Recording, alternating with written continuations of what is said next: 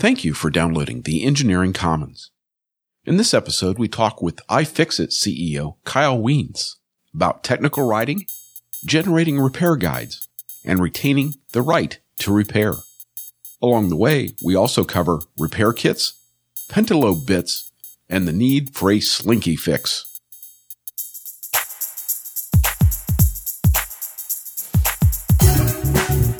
The Engineering Commons explores challenges encountered by engineers, regardless of field or industry.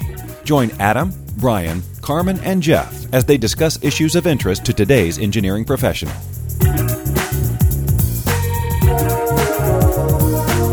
This is episode 127, Technical Writing, March 6th, 2017.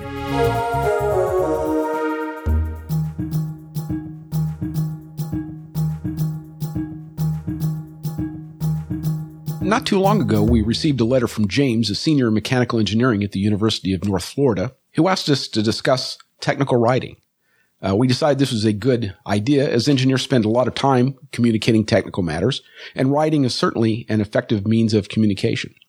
So we're going to discuss technical writing in a few minutes. First, however, we wanted to catch up on some past episodes.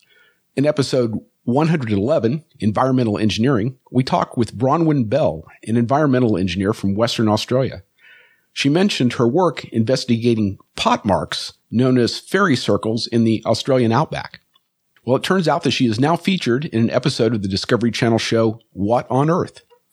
And so we'll put a link in the show notes if you want to view Bronwyn's appearance on that show. In episode 115, we talked about bearings and linked to a video showing how one bearing would spin a lot longer than another.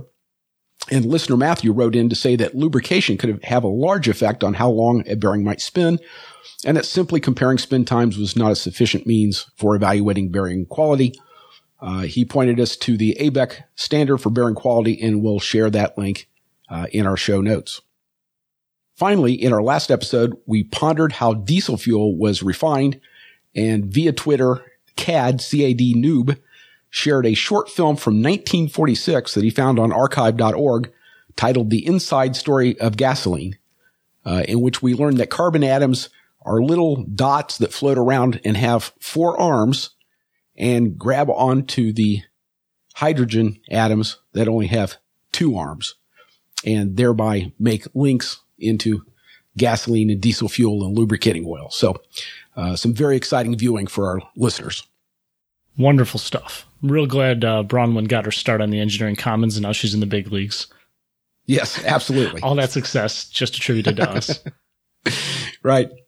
All right. Well, tonight we have a real special guest. We have Kyle Wiens, the CEO of iFixit, which is an organization I'm sure needs no introduction to our crowd. I mean, who among us hasn't killed time at work oogling HD photos of motherboards when they should be working instead? And we have Kyle here tonight. You laugh. I've actually looked at pretty much every iFixit teardown. I've looked at a good portion of them. I can't get enough of it. Checking out. Yeah, it's cool stuff. Who's using what and what chips are where and how they laid stuff out. It's great.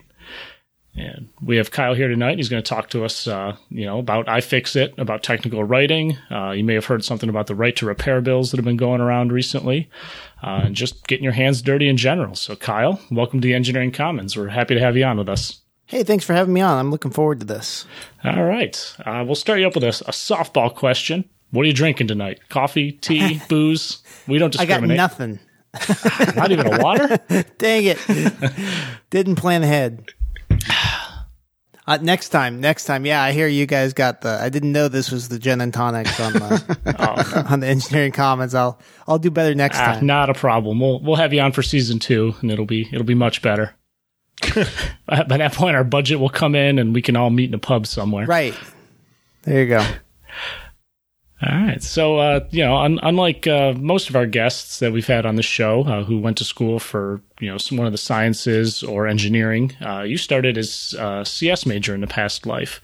Did you always want to go that route, or did you catch the knack, from Dilbert back in a past life?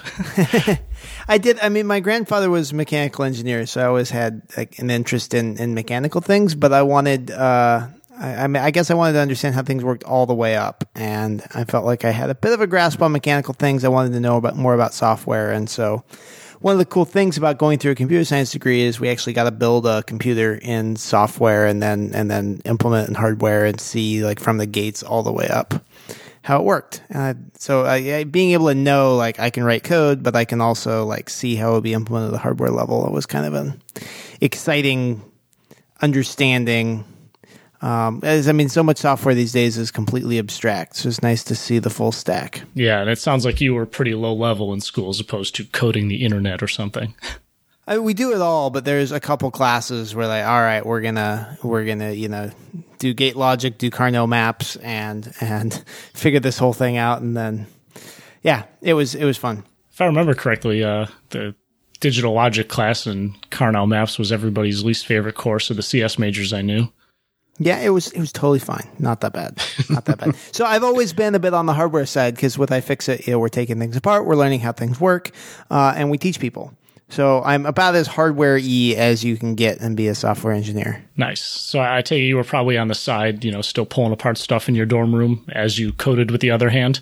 Yeah, I took my computer apart to fix it. We were building robots. Yeah, everything that we could do to tinker. And that's, that kind of love of seeing what's inside things is what's kind of driven iFixit, because we get every new gadget when it comes out, we take it apart and we're like, hey, what's inside? What makes this tick? What's interesting? What's different from the last model? Okay, it's another rectangular phone, but what's different about this one? What's the CMOS sensor in the camera? That kind of thing. Mm-hmm. And here's the $1 million question. Feel free to lie if you need to. Do they ever go back together and work after you're done for your teardowns? Absolutely, they do. Almost always. It's corollary to our repairability score. So we take things apart and we talk about how it went together, what's interesting, build quality. We identify components inside, but then we also give it a repairability score, which is from 1 to 10, how easy or hard it is to take apart. So something that we like that comes apart very easily might get a 9 or a 10, and something that we don't like very much, like a Microsoft Surface, gets a 1 or a 2. Oh, come on. A little bit of love for the Surface. Hey, you try taking apart the Surface, and then I think they're great products until you need to change out the battery, and then you wish that you got a better tablet. Next thing I'm going to say, my Zune isn't going to catch on. Hey, we got Zune repair manuals all day long, and those were actually pretty easy to take apart. See, told you guys. Yeah. It's not like Microsoft's other hardware is great. The Xbox is great. It scores, I think it got a 7 out of 10. So Microsoft knows how to do good hardware, but I think that the Surface team got dropped on their heads. Well, some of it too is the form factor, I'd imagine. It's hard to put a ton of repairability in something that's supposed to be no thicker than a pamphlet. Yeah, you'd think that, but so like HP's current top tablets are much thinner than the Surface Pro, and they like HP's Elite X2 got a 10 out of 10. So it's thinner, it's a better product, it's got a user replaceable battery, it's just better in every way, and you can repair it. Well, I apparently missed a teardown, so I know what I'll be doing during my morning coffee tomorrow. Yeah. HP Elite X2, highly recommend it. This is me being a corporate shill. It's a great product. Dell also has some pretty good repairable tablets. Not to just pick on Microsoft, the iPads are also very bad.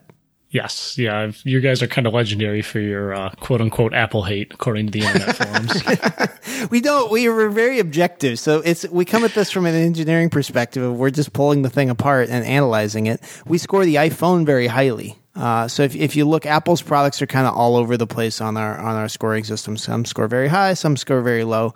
We're objectively rating the process of taking the thing apart. And not to jump too far ahead, but can I guess that glue has something to do with Yes. Scores? Okay. Glue has a lot to do with it. But then, there's different kinds of glue, and there's whether if you heat the glue up and it softens, then that helps. If there's no way to soften the glue, then it's pretty much impossible to take apart. That would be like Apple's got some keyboards and trackpads that are like that, where it's completely impossible to take it apart without destroying it. With the iPads, you actually can get the glue off. Same thing with the Surface. It's just a lot of prying. But then the Surface went one further, and in addition to having glue all over it, once you get inside, there's like 70 screws between you and getting at the battery. 70? 70 screws, yeah. Which seemed unnecessary.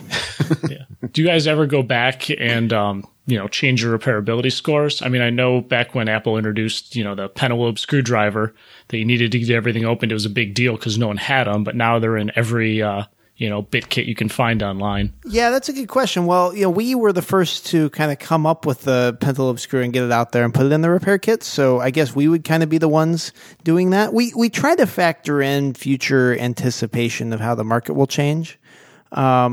So I don't think we'd go back and revise those old iPhone scorecards up, but definitely how available the tools are, how available the parts are is a factor. Gotcha. Yeah, that makes sense.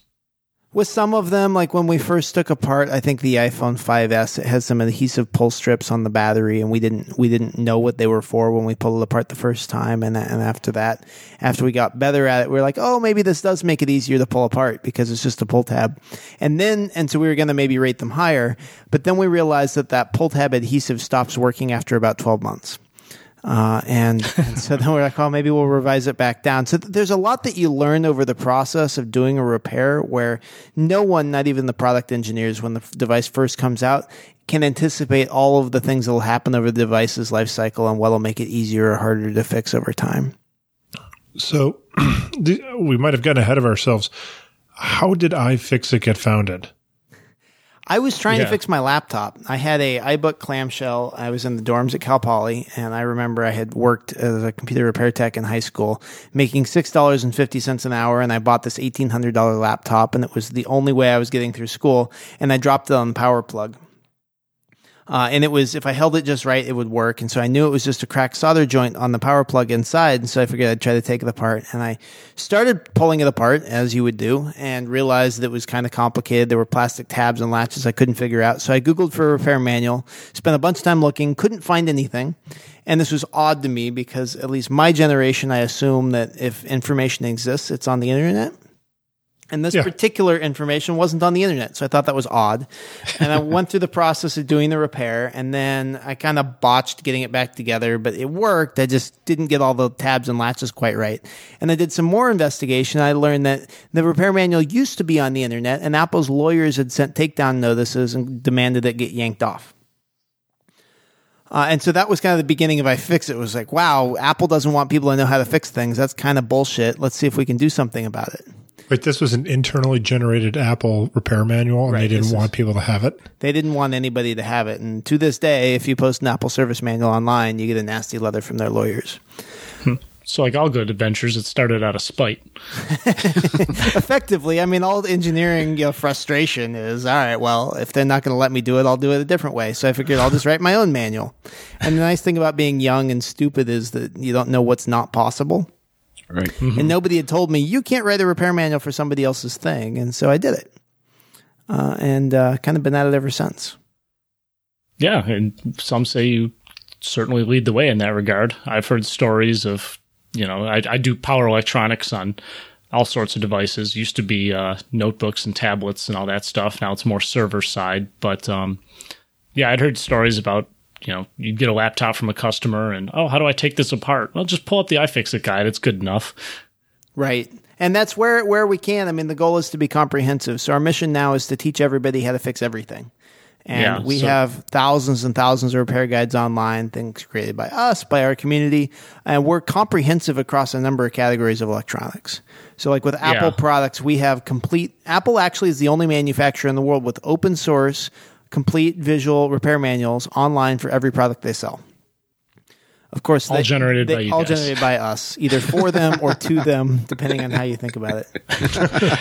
Yeah. I've never had a problem using one of your guides, to take apart some of these laptops. So either you guys are just people know you're going to do it, so they don't write their own, or they use yours instead of having to send their stuff out with the secret sauce in it.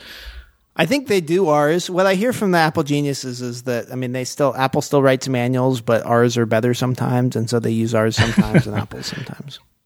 I mean, aside from the occasional genius comment or Apple genius comment, do you ever get any internal editorial comments from engineers at Apple?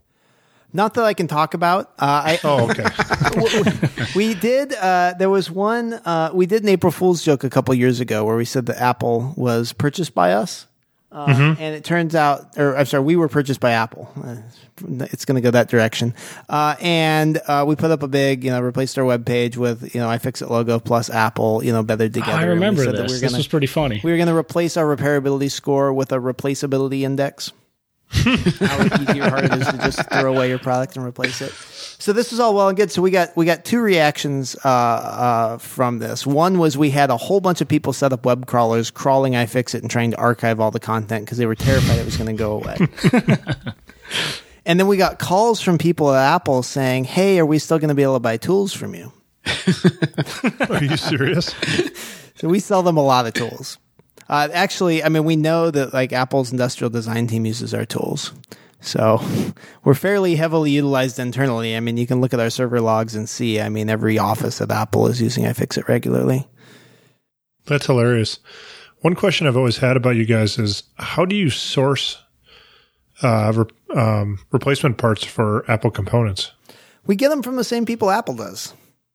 What? So we go straight to the source. Sometimes if we're not buying enough volume, then we're buying from a broker. But Apple's not making batteries; they're buying them from other folks. Some parts like circuit boards we can't, right? And so we'll go to electronics recyclers and we'll get boards from recyclers. And like displays. Displays, same thing. We sell both OEM displays, and a lot of times those are either recycled. Sometimes we can get original displays. There's also we sell aftermarket displays where that's their LCDs that are made in a different factory than originally, and that's just because they're a lot less expensive. So it kind of comes down to what people want to pay for. But then everything that we get, we test here. We run through an extremely rigorous process, and then we have a lifetime warranty on all of our parts.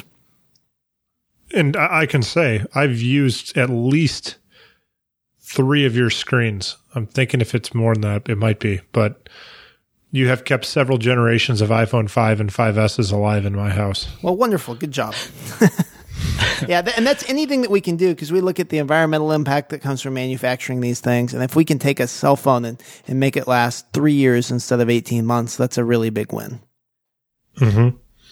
Yeah, I noticed I got to start looking at a camera module for my phone to see if you guys have it in stock, which I'm sure you do. I got a big scratch on the lens. So would you say the iPhone first generation was one of your first really high profile teardowns?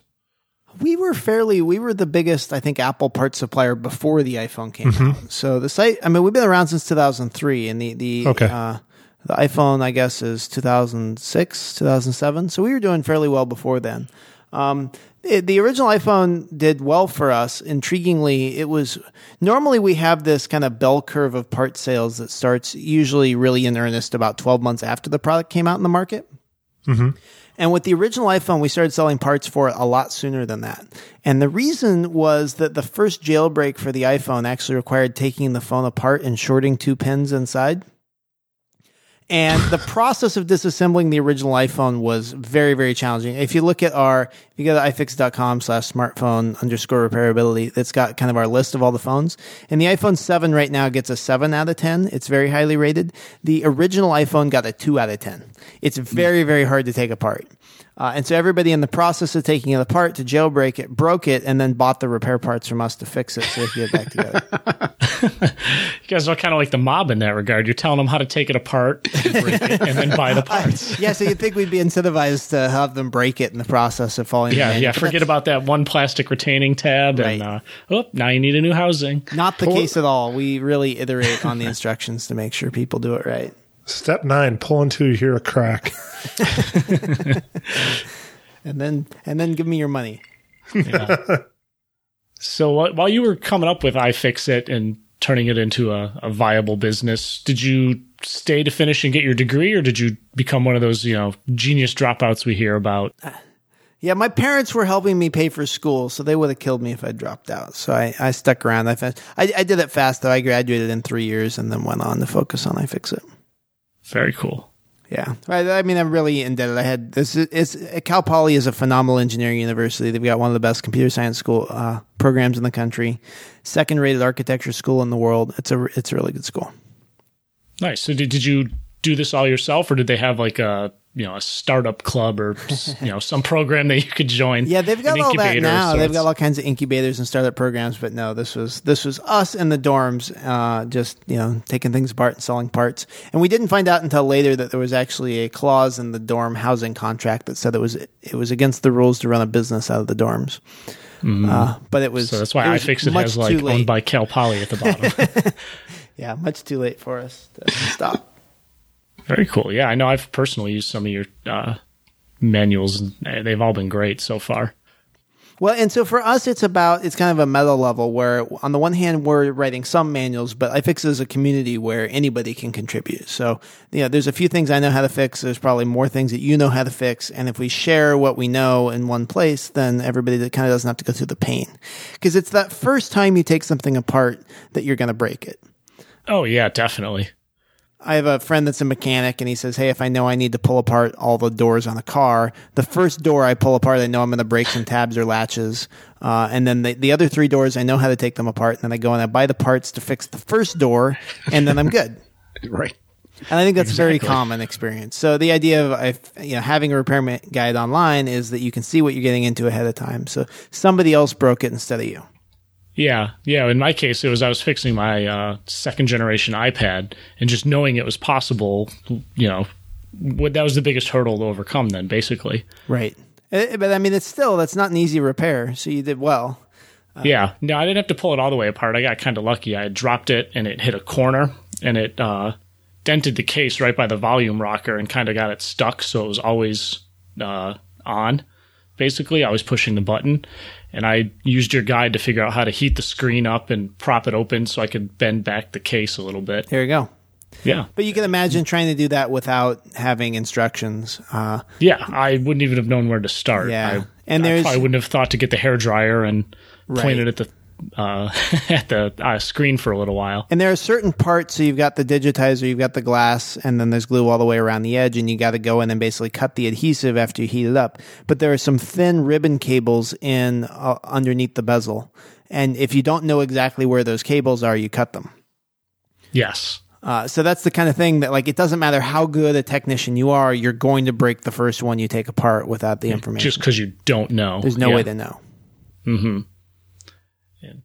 Did you guys see a rise? I'm sure you guys track this sort of thing, whether or not they contribute to iFixit, but just, the whole YouTube repair guide in general. Did you see an uptick after you guys kind of got going and got your name out there? That people started copying you? Or yeah, I mean, there's a huge amount. You can definitely see our photography style has been emulated. I mean, Sony does teardowns now. Before they release their products, they do teardowns, and they kind of copy our photography style. So that's fine. I mean, I'm happy to get more people out there fixing things. YouTube is definitely blown up. I mean, there's a huge amount of repair information on YouTube. The challenge is just getting at the good stuff. There's a lot of clutter on there. There's a lot of good procedures, bad procedures. The biggest problem I have conceptually with YouTube is we publish videos on YouTube, and if we publish a video and then we find that we made a mistake, which happens, there's no way to fix it. There's no way to delete the video and upload a new one without losing all the comments and views and placement of that video. And I think that that's a fundamentally incorrect approach to any kind of technical documentation. You have to provide a path to making it better. Yep. Now, YouTube is doing it because they know on popular videos, people are going to game the system, and get a video popular and then insert ads in the middle. That's what they're afraid of. And this is really the problem with merging a popular consumption medium of YouTube with a technical communication format, which is really what we need when we're talking about repair. Yeah. Well, so I was noticing, Kyle, that I'm old enough to remember what technical documentation looked like, 30 years ago. Photographs were so expensive and so hard to replicate that everything was done as a drawing, and so you'd hire illustrators to come in, you'd take a photo of the thing you wanted illustrated, and someone would draw the thing out. And I look at all the photos, the nice photos on your site, I'm thinking, oh my goodness, that would have been impossible without the advent of the internet, where you could easily share the photographs. And right. So the other part, now that I've taken that stroll down memory lane, the question I wanted to get to was, how do you maintain consistency if you have various people authoring and various people contributing to your guides? you have a fairly consistent style of writing and a fairly consistent style of photography. How do you maintain that? Well, you don't necessarily always, and we have to be okay with that. So as the community adds guides, they're going to add it in different formats. For example, with car repair guides, you're not going to have a white background on car repair. It's just, it would be dumb. It would be a terrible idea. Don't even try. And so we found other people come in with their own style. But what we did do was we standardized on the format. So if you think about sitting down and saying you're going to write a manual, you gotta figure out what content you're going to write. You got to figure out what photos you're going to take, and then you got to figure out the format that you're going to lay it out in. And the formatting piece is what a lot of people struggle. If you sit down, you're an engineer, and you sit down and do work instructions to write how you're going to, assemble the widget that you've designed. Like, okay, I know what I'm going to do. I know what I'm going to write. I'm going to take some pictures, but do I do this in Word? Do I do it in PowerPoint? We see a lot. And so for us, it was really providing a content management system that's designed for step-by-step instructions. And so, like, the photos might be different. Some community photos might be different, but in general, it's usually hands in the shot, and there is a step, and there's a series of bullets next to the step. Right. And then people can comment on individual steps, and you can actually take a series of steps and you can reuse them in a number of other guides. So if you have a computer and you need to remove the uppercase before you can get at everything else, you might have 10 steps to remove the uppercase, and then you could do any of a number of procedures. Those 10 steps are reusable in a number of other guides. And that's the kind of thing, if you were doing it in Word, you'd be spending a lot of time copying and pasting your procedures, or like hot linking back and forth. Right. Fixing the weird formatting issues from copying and pasting. Correct. Right. So the idea is instead, get it in one place, make it available on iFixit. And actually, since we did it on iFixit, and we've gotten pretty good at creating the content management system is pretty good. We had a lot of manufacturers come to us and say, hey, iFixit is awesome for repair information. Can I use it for manufacturing work instructions or quality control or something like that? And so we launched a software tool called Dazuki that's basically iFixit. It's the content management system behind iFixit, but it's specifically for engineers. And you can set up a private site, or if you need to be behind a firewall because you're in the defense industry or something, it's good at that. Good for that. Wow. Fantastic. And so how many whacks at this did it take to sort of get it right? Well, our first stab was a paper manual, but we figured we were going to do full color paper. And so we had photos and bullets to the right of it. So kind of the concept of a series of steps with photos and text was there originally, but it took me a solid 10 years to build a good content management system that was a wiki that enabled, I mean, we got something working within two years, but then I've been iterating it on it ever since. Right. So it's mobile friendly. You can add comments. If I write a guide and you want to make a change to it, there's a process for me to go and review and approve your changes so that it's not just chaos. People aren't making these things worse all the time. Right. One of the common things, so you have a repair manual with an edit button, and what people do is they click edit and they delete the manual and they replace it with the text, help, my phone is broken. It's like, well, that's how you escalate it, right? Right. So rule number one of a user interface on iFixit is that if there's a text box, people are going to type their problem into it. Okay. Yeah, you see that all over the internet. Right. So it's our goal to create a process to allow it to filter the idiots out, to take the smart people and elevate their information and provide a path where this information gets better over time. Mm-hmm. Yeah, and I just want to iterate there or include that we have never received a terrible comment from our feedback on our site. All you listeners are great people. You're the exception that proves the rule. Well, it's been... Yeah, I think sometimes, I feel like engineers get a bad rap for the documentation they create. I was changing out the... It's usually done under the gun. Done under the gun, done oftentimes before you have a real product. So like maybe a reason that you have vector illustrations is because you didn't have a product to take photos of when you were writing the manual because it didn't exist yet. Yeah. Or, the product just changes over time. I was changing out the headlight bulb in my Honda the other night, and it turns out that there's one bolt that rusts after you've had the car for 10 years. And instead of it being a simple job of just pulling the headlight out, I had to remove the headlight assembly, which meant that I had to remove the front bumper, which turned into, I thought it was going to be a 10-minute job. I say, okay, this is a several-hour project. This is not a Sunday evening project. And I had the workshop manual for this Honda Civic, and it's not really the designer's fault who wrote the manual 10 years ago. The bolt wasn't corroded at that point. But now most of the folks who have this car have a corroded bolt. And so the correct service manual for that car now is different than the correct service manual when the product was created. Yep. So fundamentally, part of creating technical documentation is you have to plan for that life cycle. You have to plan for a path for people to make it better. And at some point, the expert on that process stops being the engineer who designed the product, and it starts being the people who are out there in the field doing repairs, doing maintenance. And so really you need to transition the responsibility or the ownership of maintenance away from the original author and off onto the community or the intended recipients. Yeah, that's why at some of the bigger companies I've done co-ops and everything at, there's been a sustaining engineering group that, after X number of years in production, they're responsible for fixing any faults and updating documentation as needed.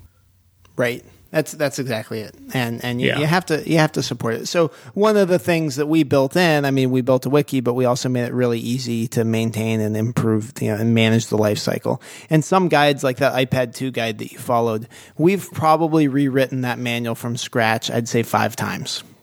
Oh, wow. Really? We kept, we would get feedback. People would use the guide and then they'd say, or we'd get feedback like they broke it or it took too long. And so we're constantly coming up with new and different techniques.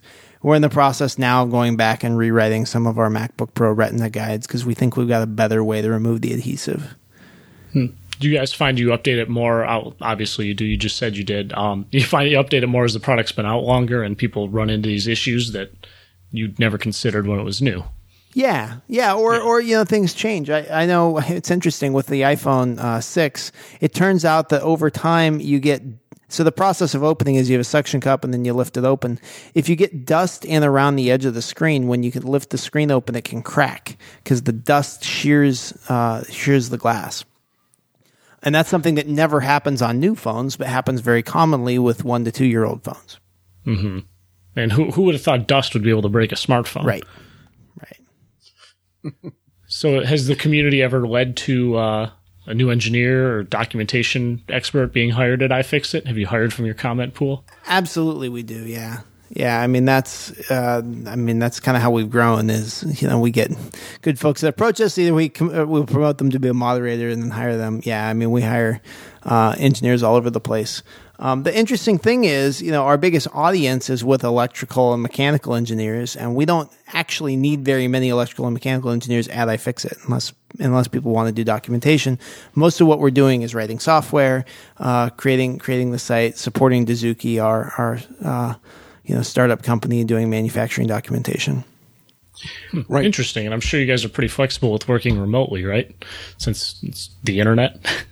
Yeah, we got a lot of folks out there. Our main headquarters is we're in San Luis Obispo, California, but we've got some folks all over the world helping us. Yeah. We have an office in Stuttgart, Germany as well, and that's been fun. And we're in the process of localizing, translating a lot of the iFixit information. We're in 11 languages now and growing fast. That's awesome. How do you guys keep quality consistent? If, say, you guys hire me, I'm sitting in Raleigh, North Carolina, and I'm a terrible photographer.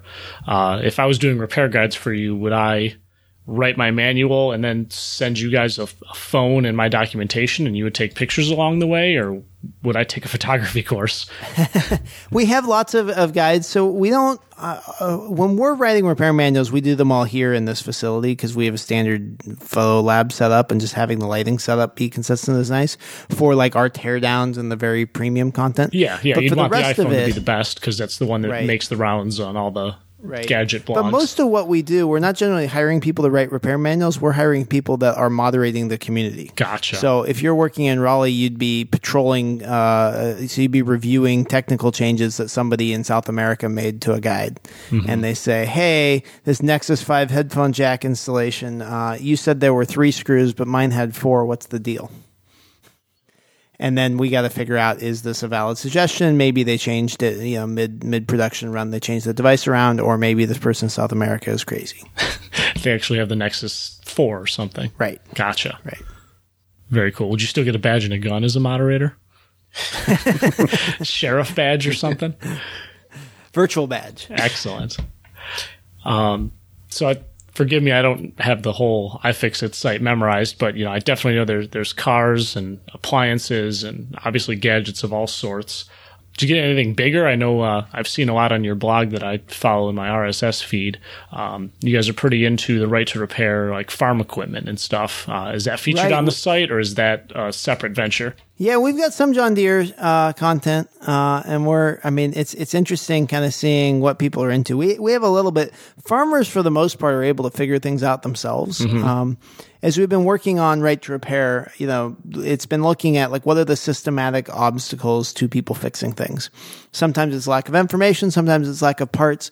In the case of the agriculture world, what's happening is that the modern tractors have lots of software on them with specialty diagnostics, and only John Deere has access to the diagnostic software. Is it because it's hidden behind like a proprietary port, or is it just they lock it down behind bootloaders or encryption or anything? Yeah, so the CAN bus is proprietary. I mean, there's a standard CAN bus protocol, but then there are lots of proprietary extensions on top of that. Some of the newer ECUs are even encrypted, and the diagnostic software that they have to talk to it to make engine settings is only available to John Deere technicians. Yeah, at the cost of, I'm sure, thousands of dollars, if not more.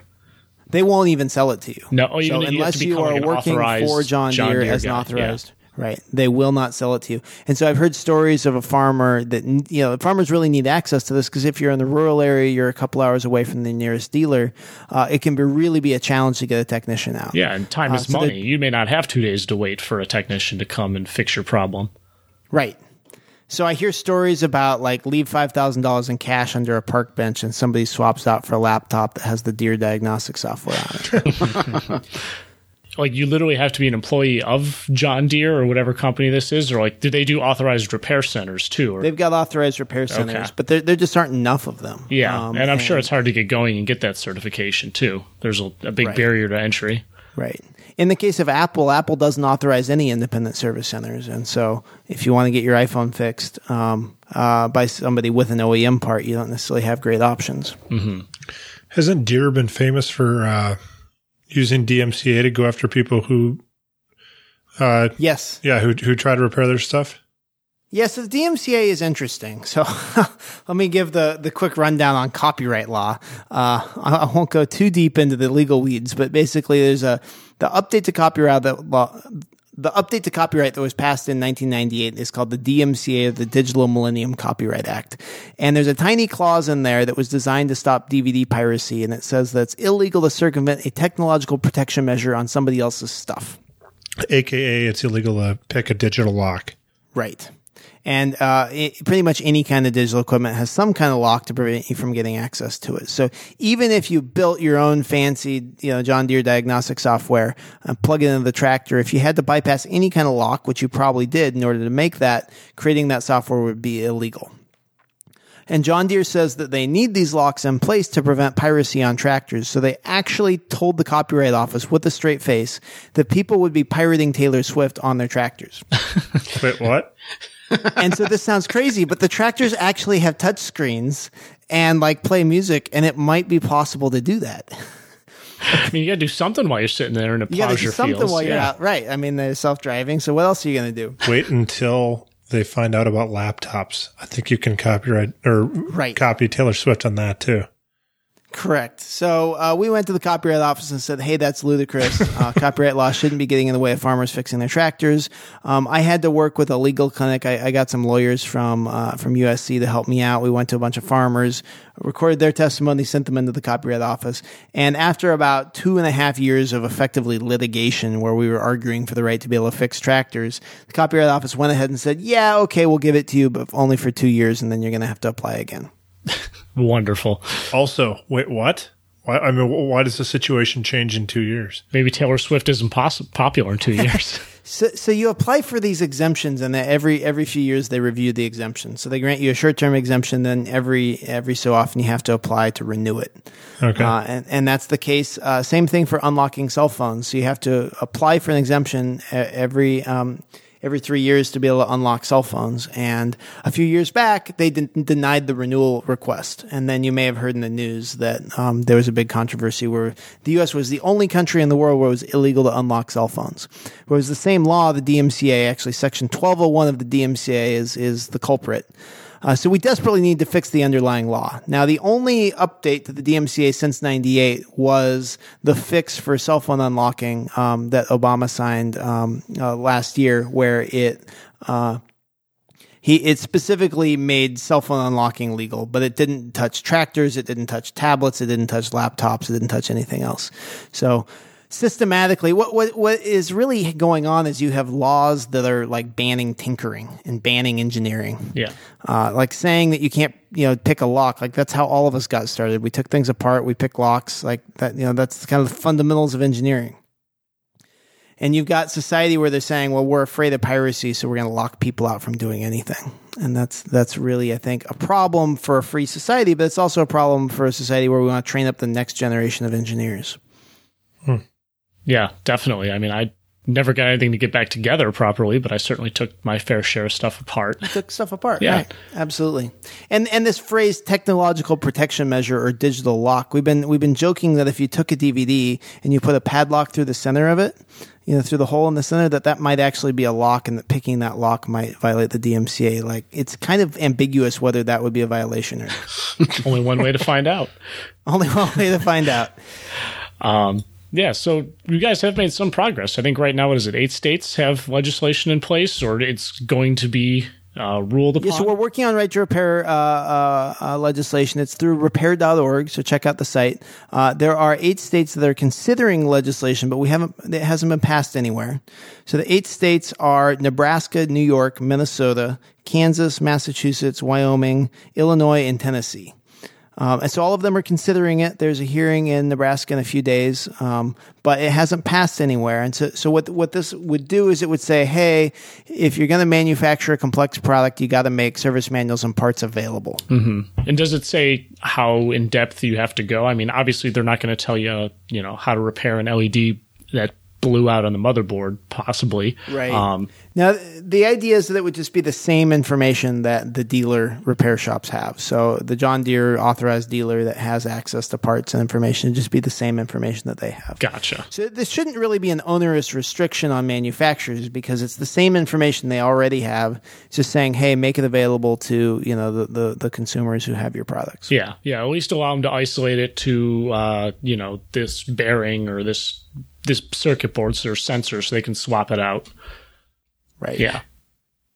So is the objection to this by the manufacturers, you can't separate legal issues and financial issues. I know that they get tied together, but I'm wondering whether it's more of we're not going to make as much profit if everybody's able to replace the batteries in their phones, or is it the case that if we open this up and some moron does a repair incorrectly, that all you hear on the news is how our product was defective.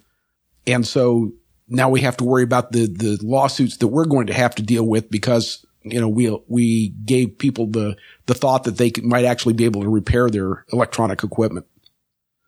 Right. So that's the argument that they use is they say that it will increase their liability.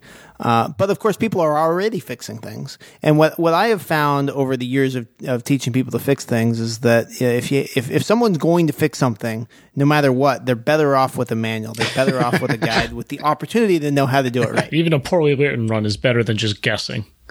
Is better than guessing. And so I think that the liability actually would be lower for manufacturers if they're publishing a manual, because if they say, hey, this was the right way to do it, and you didn't follow the instructions, and you clearly did it wrong, and you had the opportunity to know how to do it right, I think that actually reduces their legal responsibility.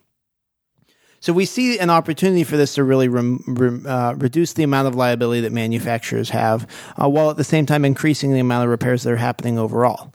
Now, I think that you hit the nail on the head where the underlying fear that they have is that this is going to undermine a planned obsolescence business model where they glued batteries into devices with the battery only lasts 400 charge cycles and then the phone is dead. Right. And they're very happily cashing in on you buying a new phone every time your battery stops working. Right. We're spending 3/4 the price to get that repair done through them.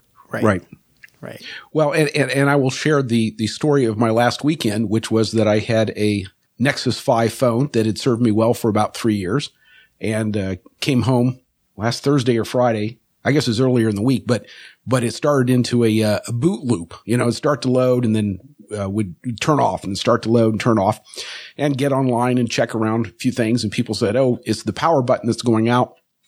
And actually, if you kind of whack the side of the phone, not too hard against something, you can sometimes fix it. And in fact, that's what I did. I whacked it a few times and it was fine. And so off to work I headed the next day, and got to work and I was listening to my favorite podcast on the way up, and got out of the car and went into the office, and all of a sudden it wasn't working again. It went into this boot loop. And I tried everything I could for a couple of days to fix that. I took it to a couple of repair places. None of them had the power button that was required. I see on your site that is out of stock at your facility, but if you had it, it was $5. And so not being able to live too long without a phone, not the least of which is I had second factor authentication for everything on that phone. So I couldn't get into any of my websites, that I need to access. I went out and bought a new phone. And so I think sort of missed in this conversation about the right to repair is the moral obligation to try to find a way to make things last longer, so that we're not constantly digging up minerals and materials out of the earth that we're going to turn around and throw back into a landfill. Right. Yes. I mean, it's the little things that kill you, just availability of that one part. And you're right. It is a huge amount of raw material that goes into manufacturing things. There's over 500 pounds of raw material that goes into making a cell phone. Wow. So out of all of the elements on the periodic table, all of you engineers, you got lots of years of industry experience across most industries. How many of those elements do you think are used in production of kind of any product, any mainstream product? Electronics? Electronics are complex, right? So they have a lot. There's a good number just involved in the semiconductor manufacturing of those chips. Yeah. So there's 118 elements. So out of the 118 elements on the periodic table, I guess you get into the exotic ones, the unknowniums. Okay, 70-ish are used in modern manufacturing. Out of the 118, out of those 70, 50 are in your phone. So it's kind of phenomenal how many different, you've got gallium and indium and neodymium, like the neodymium in the magnets in the phones. You've got cobalt and lithium in the battery, gold and copper in the PCB. I mean, across the periodic table, it's amazing how much is in there. And then if you're going to try to recycle that, you have to break down those elements and separate them all. And separating out 50 elements that are in a phone next to impossible. To a point where it's next to impossible. So we can really only get 12 out of the 50 back in recycling. So there's no way to take a truck full of old cell phones, grind them up, and make new phones out of them. If you can get the plastic out of them, the plastic's going to be downcycled. It's going to end up in park benches. We're going to be able to get the copper and the silver and the gold and the palladium out. But things like the lithium and the cobalt and the indium are going to be completely lost in the slag. Why is lithium at all difficult to recycle? That's a good question, and I think it comes down to kind of the chemical reaction process. I'm just told when I talk with battery recyclers, they tell me basically nobody's recovering the lithium. I think it's also not that expensive relative to the weight. Yeah. A lot of these processes, it comes down to price versus ROI. Nobody recovers rare earths in recycling, and the metallurgists I talk to say that the price of rare earths would have to go up by about 100-fold before it would make sense to start recycling them. That includes like even neodymium and stuff too, the neodymium and the magnets really isn't. Even hard drive magnets, where it's a lot of neodymium. There's some like research projects. Yeah. The only rare earth recycling that I know of that's happening is out of some lead acid car batteries. There's one facility in Belgium that's getting some rare earths out of it, but out of all the electronics, it just gets shredded and lost in the slag. I thought maybe I read incorrectly, but I thought neodymium. I mean, obviously there's a limited amount of anything on the earth, but I thought neodymium was one that we could potentially run out of. I don't know about neodymium. Indium in the touchscreens, absolutely, we're going to run out of it sooner than later. I think the projections are something like 2050, and that's not recoverable. So you kind of step back and you say, wow, we've got all of these complex materials that are going into products, and then we're gluing a battery into it that only lasts 400 charge cycles. So you've got this entire complex, like supply chain into this, and then we're like putting what's effectively a death clock of a battery, where everything else on the device could last 10 or 20 years, but the battery only lasts 400 charges. Yeah, that's a little ridiculous when you frame it that way. And if you look, think about the Galaxy Note 7 recall. So the Galaxy Note 7 was not defective. The battery in some of the Note 7s was defective. So if that had had a modular battery where they could have popped out the battery, gone through the engineering verification process for a couple months and then sent out new batteries to everybody, they wouldn't have had a problem. So that was like literally a $3 billion mistake of gluing the battery into the Note 7. And I think that the battery, gluing the battery in was just as big an engineering failure as the failures that they had manufacturing the batteries themselves. Well, and a big part of it too is making it thinner, and not accounting for the battery expansion. At the same time, I don't know anyone who wants a thinner phone. Right. Yeah, we've kind of hit peak thinness.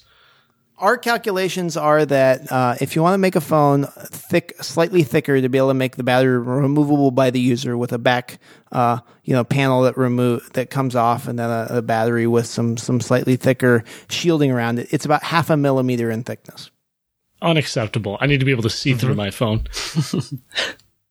So do you bring up all these points when you talk to politicians and lawmakers? And how do they see it, as you frame the argument?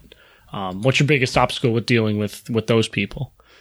So the lawmakers have been hugely in favor of right to repair. When right to repair, the last one was auto right to repair, which passed in Massachusetts. So right to repair is kind of the law of the land for cars. Mm-hmm. And that passed in Massachusetts, passed by 87% of the popular vote. Wow. So most people are in favor of this. The thing that happens with politicians is that, we get some big companies that come in and start spreading fear, uncertainty, and doubt. And they don't know, nobody wants to be the first person. And so that's really been the challenge, has been getting the ball rolling, but clearly we're seeing a lot of momentum this year. Yeah. How do you recommend, obviously we as engineers can do our part.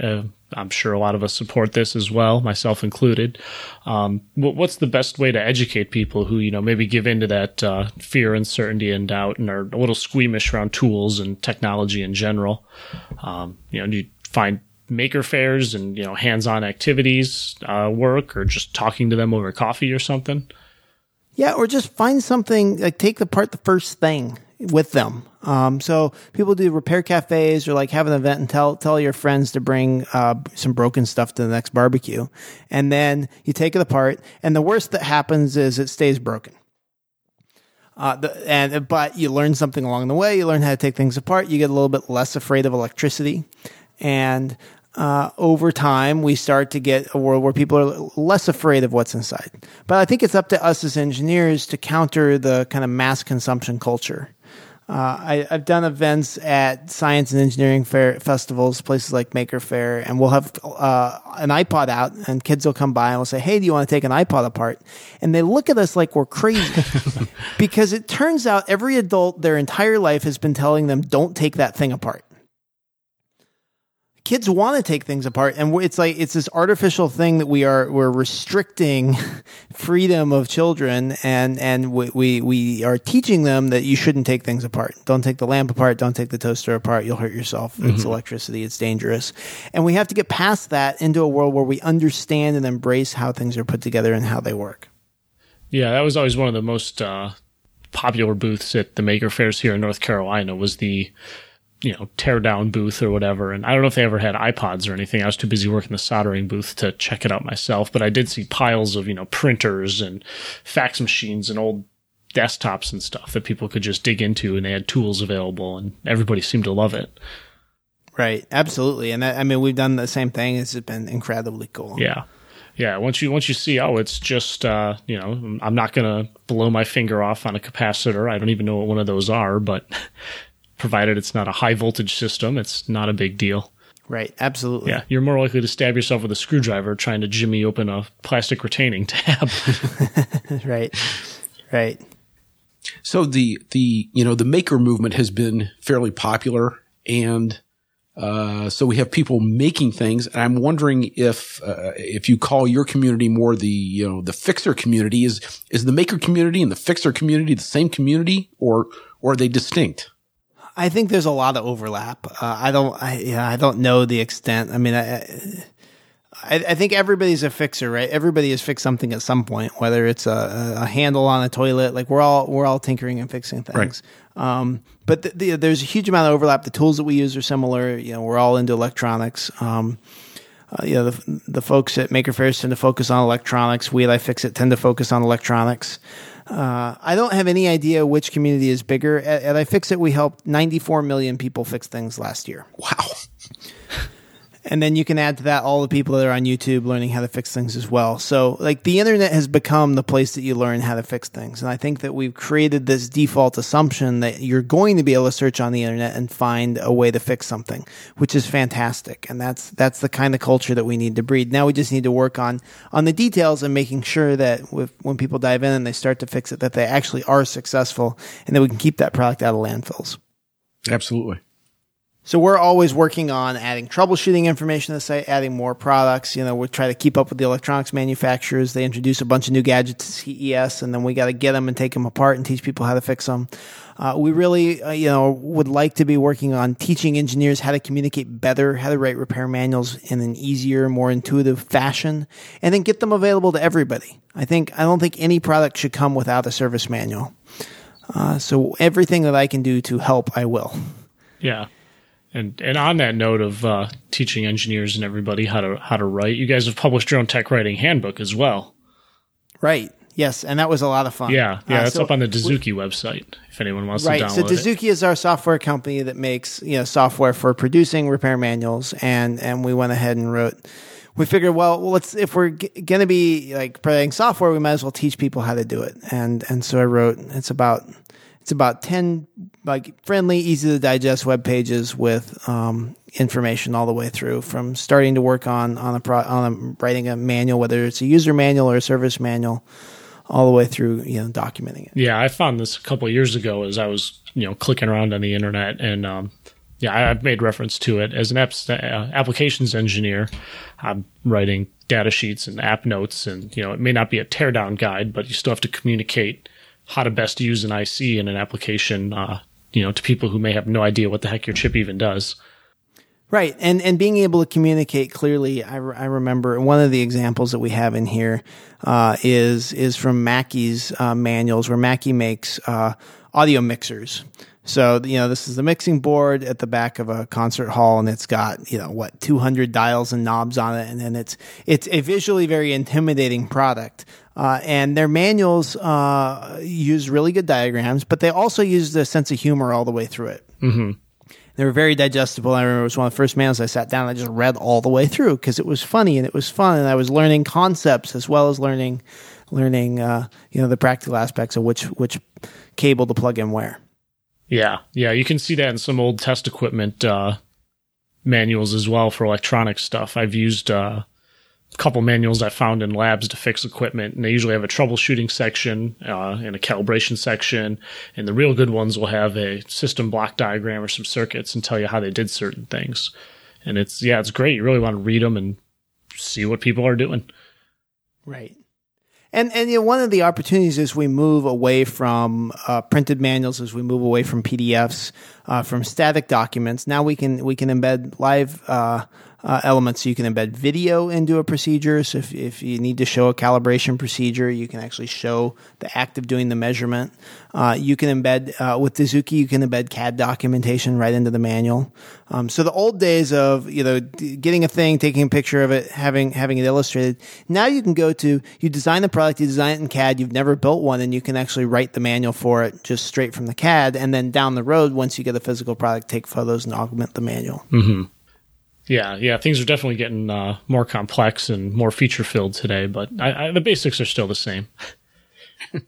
I know, looking through the handbook, the two chapters I definitely use the most, Chapter 2 is being concise, and then number 5, knowing your audience. Those are the two hardest in my opinion. Right. Yes. It's real easy to target at the expert and use all the industry jargon, but then you're going to lose at least 50% of the people, if not more. Yeah, one of the things that we talk about in there was our first set of manuals. We wrote manuals for Apple laptops. So we had our manual, and then later I got my hands on Apple's manual. And I went ahead and ran it through the readability test. It's actually built into Microsoft Word. You can turn on the advanced scoring, and then it'll tell you the reading level of what you've written. Oh, I didn't know that was built right into Word. That's cool. Yeah, it's like it's in the preferences. It's just this advanced setting, but then you can check the box, and then it gives you more than just the count of words. It'll give you more kind of cool metrics. Oh, okay. I'm going to have to play with that. So Apple's manual came in at a 24th grade reading level. And I didn't know grades went that high, but I guess they do if you're go for your PhD or something. So ours I think came in at about a 7th grade reading level, and that was really what we were aiming for. And that's also helpful when you're going to translate it, or if you're going to run it through Google Translate, like having it be in simple, common English is very important. Have you guys seen, the Turbo Encabulator video? Yes. Oh, we reference that all the time. Okay. Yes. Yeah. Some of our favorite. Yeah, they're fantastic. So I think that makes the point very clearly. That's what we sound like most of the time as engineers. Right. So, Kyle, did you come by the ability to write these technical manuals naturally, or was there some fabulous training at Cal Poly, or how is it that you got to be good at it? There's actually a really good technical writing program here. Yeah. So every engineer has to take an English class focused on technical communication. Mm-hmm. And my mentor in that was a professor, David Gillette, and he's just phenomenal. He's really good at teaching and communicating, and he kind of goes, he's more of a practical hands-on, like let's just get in and start teaching people to do something. And our thing with our manuals when we started is, hey, I'm going to write a repair procedure, and I'm going to give it to somebody. We actually practiced on art students. So I take my manual that I wrote, and I take a laptop, and I give it to an art student, and I'm like, hey, take the laptop apart. And then we'd kind of watch them, and we're sitting on our hands, and we're cringing as they're doing it. Mm-hmm. And you realize very quickly that any mistakes that they are making is the mistake of the documentation and not the person doing the procedure. Right. Yes. Yeah, I've spoken on the podcast before. One of the best experiences I had was on my very first co-op when I was finishing my second year of school. I was working at GE Automation, or factory inspection, and I was responsible for building up the first generation of text fixtures for a new product they were introducing. And after I left, it would be on the techs and the maintenance engineers to build more of these test fixtures as needed. So I had to come up with all the documentation, the BOM, the schematic, the user guide, the assembly guide. And before I had to leave, I had to have these guys walk through my documentation and replicate my results and give me feedback. And it was a very good experience. That's awesome. Yeah, and that's the kind of thing. I mean, you really just have to get in and do it. We spent a lot of time learning how to take photographs that looked natural and intuitive, and it turns out that, I mean, you look at our photos and it looks very natural. Oh, just twist it that way, but it's actually fairly uncomfortable sometimes. You're contorting your hands into a process that doesn't look great or doesn't feel right. It doesn't feel natural, but it looks natural on camera. It's natural for people. I mean, they're doing the process, and you try in the photo to actually be doing the process, and your hand is twisted and it's blocking the view of the shot. So there's kind of an art form to teaching with your hands. Mm-hmm. But that's, I mean, the best possible way to learn how to do anything is to have an expert who knows how to do it sit there and show you how to do it, and then you follow them and you do the same thing. Like, that's the best way to teach. Unfortunately, that's not replicable across time and space, and you're not going to always have the expert. And so having photos of their hands doing it is kind of the next best thing. Agreed. Totally. Repair manuals get you so far, but sitting down with someone is definitely the best when they're an expert in their field. Right. So another resource I can recommend is a book called On Writing Well by William Zinsser. Have you ever heard of that one before? Mm-hmm. Yeah, we've got that floating around the office here. Yeah, I heard about it on one of the many 5x5 podcasts, and so I checked it out of the library. I'm about a third of the way through or so, and it's not 100% based on tech writing, but there's some really good advice in there. One of the first chapters is on being concise and eliminating words you don't need and shortening sentences while still maintaining your style. And I took it through an app note I'm writing, and I think I dropped it by 400 words, just fixing sentences that were way longer than they needed to be. Yeah, there you go.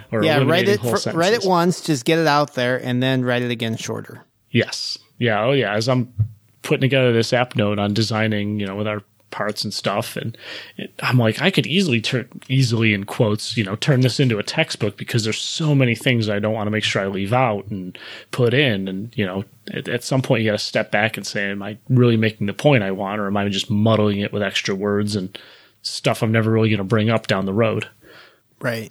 And yeah, I have a little running list of, topics I've crossed off and just make its own app note out of it, because to try and sum it up and everything else I'm trying to do is going to do it a disservice, and no one's going to be benefit from it.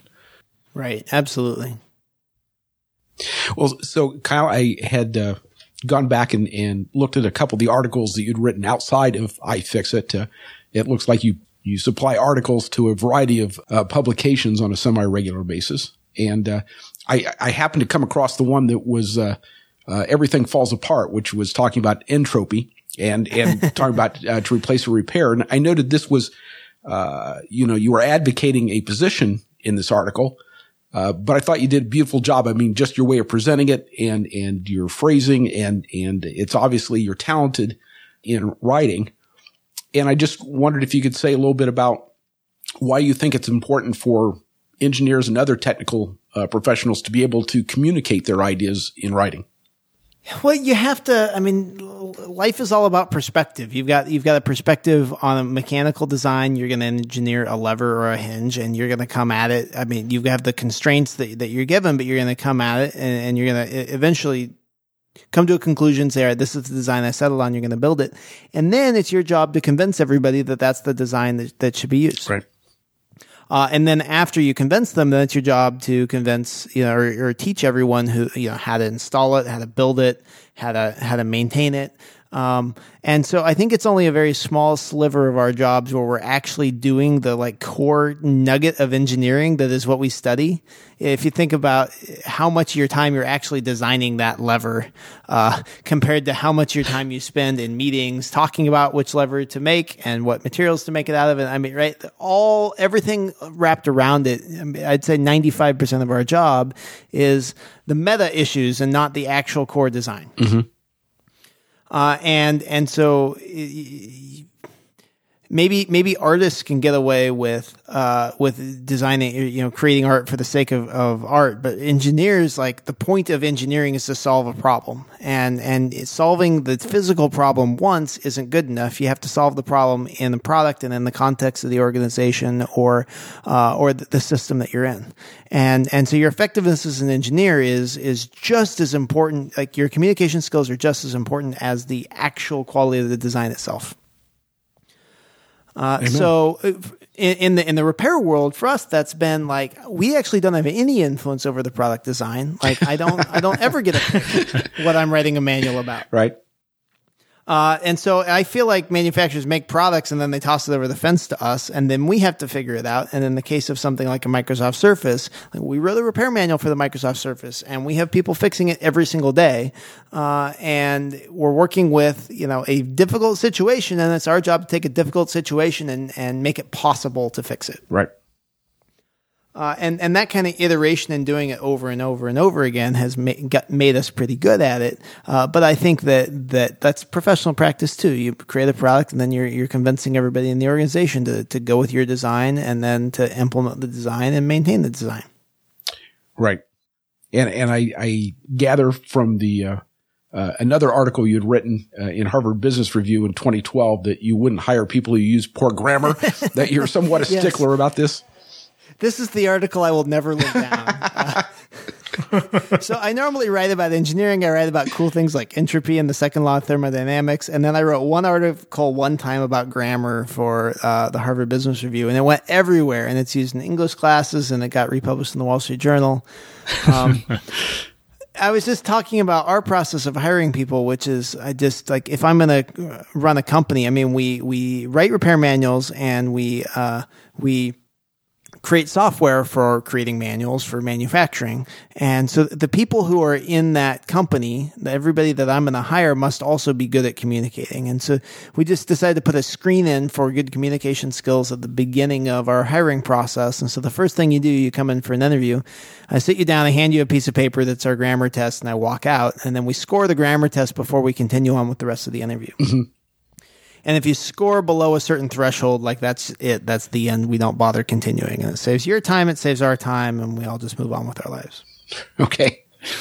Is it like basic grammar, or do you guys start getting like really obscure? This isn't obscure grammar. Like Okay. tell me, like define this tense. It's we give them we'll give them a manual that has errors and that you just correct the errors. Gotcha. So it'd be Do you have like to know all handing you the professional markups? You know, with a red pen, like the No. Okay, you just have to figure it out. Yeah. We're not particular at all. I mean, it's the equivalent of, like, okay, here's a electrical engineering schematic. Like, tell me what's wrong with the schematic. If you can, you're a decent electrical engineer. You're at least basic level. And if you can't, then you don't know anything about electrical engineering, and you need to go get a different job. Right. And I will note that if you go to the HBR site to get it, because they chop off the title after so long, the URL for that is all the HBR stuff up front, then I won't hire people who use poo, and it chopped off the R for poor. Yeah, we'll never live the Earl down either. So the other funny thing about that, I mean, you write for whatever medium that you're in. So we're designing in a medium. So I wrote that for the web. Right. So it was all in LeetSpeak, right? It's in LeetSpeak. Well, no, but there are a number of kind of contentious questions around grammar, like can you start a sentence with a preposition? Of course you can. And the answer is, of course you can. However, there's some old school folks that disagree. And so I'd start a sentence with a preposition, and then I linked, the word and at the beginning of that sentence to somewhere online that explained why it was okay. And so that kind of saved me in the comments. If you look, there's something like 5,000 comments on that story. And people are like, look, he clearly knew what he was doing here. Well, fine. So then the Wall Street Journal decided to republish the article in the paper. Oh. And they stripped out all the hyperlinks. Right. Of course. And they didn't tell me ahead of time, so I couldn't update the article to be a little bit less clever. So then I got like paper hate mail. I still get probably a hate email a month about that story. My goodness. People are very passionate about that. You don't want to make the grammar Nazis mad, man. They carry Right. grudges. Right. So a lot of our listeners, Kyle, are students or people getting started on their engineering career, and they, the idea for this episode came from a listener who wanted to get better at tech writing and hear more about it. Do you have any tips for anybody who may want to, improve their writing? Is it just as simple as treating their web reports seriously? I would say just pick something and do it. If you can write a manual, particularly if it's not something that you have to do for work or that you have to do for school, like just sit down and do it. An easy way to practice is, iFixit's a wiki. We love having people on the site. So the next time you're fixing something, take pictures along the way to document the process so that you know how to put it back together. That's usually a good thing to do. And then when you're done and you get it fixed, take the pictures that you took along the process to remind yourself how to put it back together and turn those into the beginning of a manual. And it doesn't even need to be a repair manual. It could just be a disassembly manual. Like I had a espresso machine somebody gave me. I didn't really want to fix it. I was just curious how an espresso machine worked.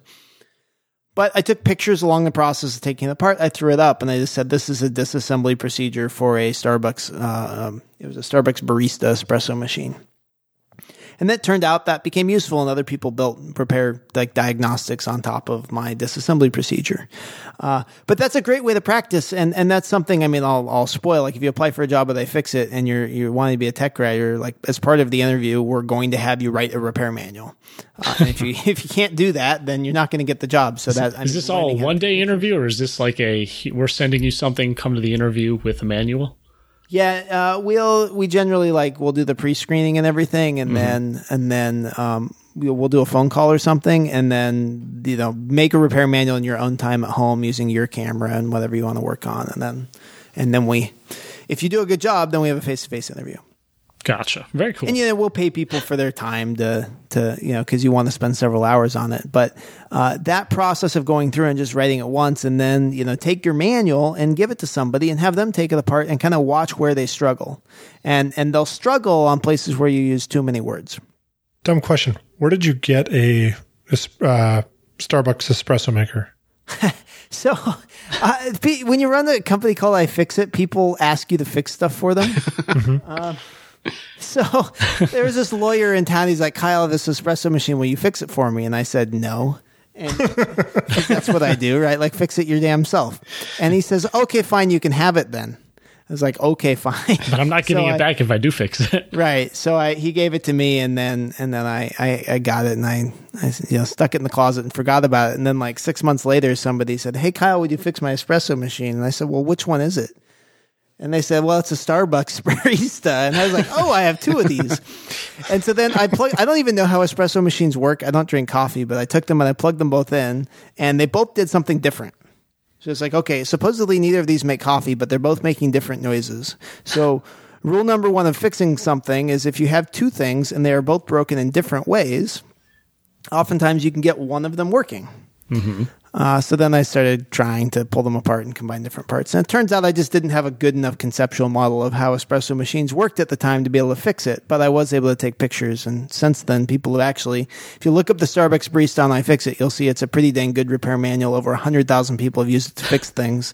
And I got it started, but I still don't know how to fix an espresso machine. Do you guys ever run into, speaking of acquiring things to fix and whatever, you guys said you'll run out and buy the latest iPhone or Microsoft Surface, but do you ever have companies send you stuff to feature on the site? Yeah, we work with some manufacturers. We work with Patagonia. They wanted everybody to know how to fix all their Patagonia gear, and so we actually wrote a bunch of sewing tutorials. It's everything from how to thread a sewing machine to how to take a Patagonia jacket, cut the zipper off, and sew a new zipper on. Oh, that's really cool.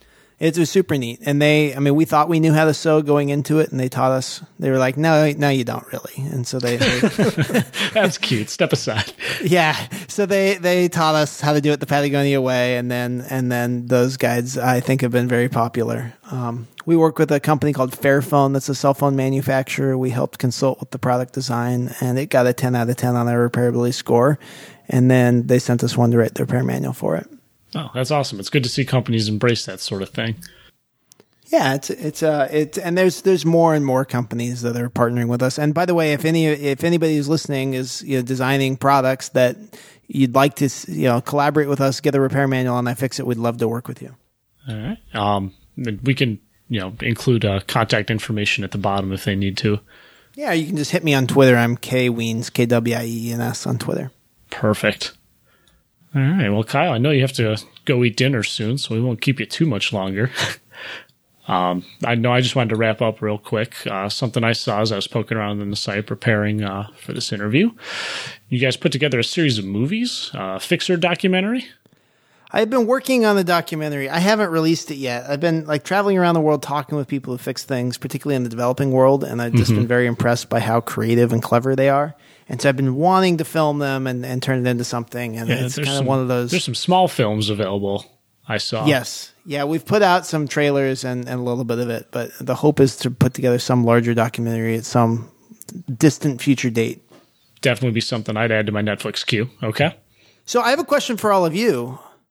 So I want to know what do all of you think iFixit is missing? What should we be adding to the site? What nuggets of engineering knowledge should every fixer know? Or is there a particular device that you'd really like to see us cover that we don't right now? I have never searched your site for a device that you didn't have. So, I mean, if I guess that makes me feel better. Yeah, I mean, that's the goal, is to be completely comprehensive with everything. I have an outstanding prize. So the one thing that we have never figured out how to fix, if anybody can figure it out and post a repair guide, I would be forever indebted, is a Slinky. Well, you got to talk to Egon, but that's a little bit difficult these days. Yeah. So if anybody can figure that out, I would love to know. Fix it as in like someone snipped it, or it's no, like how do you untangle a Slinky and get it right? Okay. Pretty much when you got into the plastic range and stretched it out, it's a little hard to get it to go back into its original form. Yeah, I'm thinking the original metal Slinky, right? I've got one at my desk at work. Yeah. Yeah, tangle it up and then take some pictures of the reverse process. Well, if any of you, or anyone who's listening, you're like, oh, iFixit would be great, but you just don't have typewriter repair or whatever it is that you're into. Like the next time you do something, take some pictures, upload it to the site. The whole site's a wiki. We'd love to have you on board. The community would love to interact. Same thing with troubleshooting. We've got a really thriving, active troubleshooting forum. Fantastic. Perfect. Yeah, I was not prepared for your question. I'm trying to think here if there's ever something I ran into on the site that I really need addressed. I did just look. No KTM motorcycles. That's true. We don't. We'd love to do that. Yeah. And that's just going to take, what we need to do is find some dirt bike forum that's really into it. My dad actually ran a dirt bike dealership for a long time. So I grew up with dirt bikes, but we don't have anything. That'd be cool. Yeah, I have a KTM Super Duke 990, and there's nothing like trying to replace the battery on that motorcycle.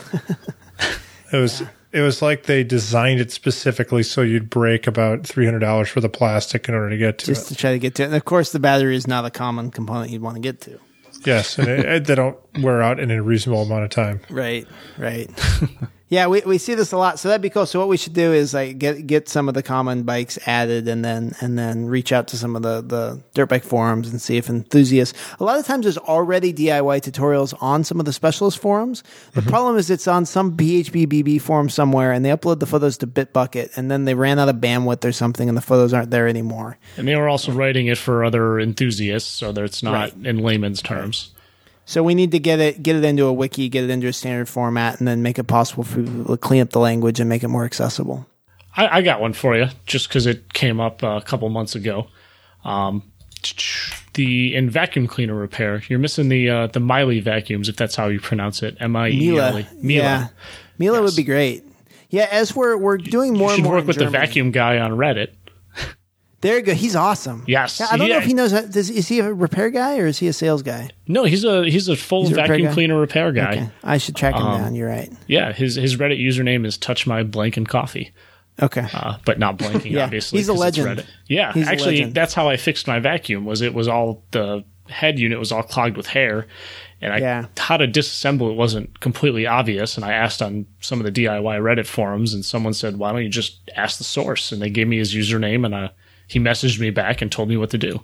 There you go. Yeah, we need to get that extracted out of his head. Yeah, that's a good idea. I should get on that. We're not great with home appliances yet. That's totally hit or miss. There's so many different brands. Yeah, but he's already someone that's kind of well known. He was on the Reddit podcast when they were doing that a while back, and he's got a following. And you guys could do a vacuum week or something. Yeah, that'd be cool. It's springtime, spring cleaning. Boom. There you go. Vacuum on the front page. I will. I'll get right on that. Excellent. My check will be in the mail then too. Sounds good. I'll send you a vacuum bag. Perfect. I'll send you my model number. Well, hey, thanks for having me on. This has been a lot of fun. Yeah, great. Yeah, thank you for coming on. We really appreciate you giving us your time. Any final thoughts for our listeners, or any way you'd prefer them to get in touch with you? I know you said Twitter works. You're always on there. Twitter works great for us. Where iFixit and I'm K Weens on Twitter. But I'd say just take something apart, take some pictures, start documenting. It's not near as hard as you'd think it would be. It's a chance to practice your communication skills and maybe teach somebody else something that you know that maybe they don't. Can say it better myself. Terrific. Thanks so much, Kyle. Thank you. All right. Thanks again. Good evening. The Engineering Commons is produced in affiliation with Big Beacon, a social movement for transforming engineering education. For more information about the podcast you've just heard, please visit theengineeringcommons.com. Our musical introduction is by John Trimble, and our concluding theme by Paul Stevenson.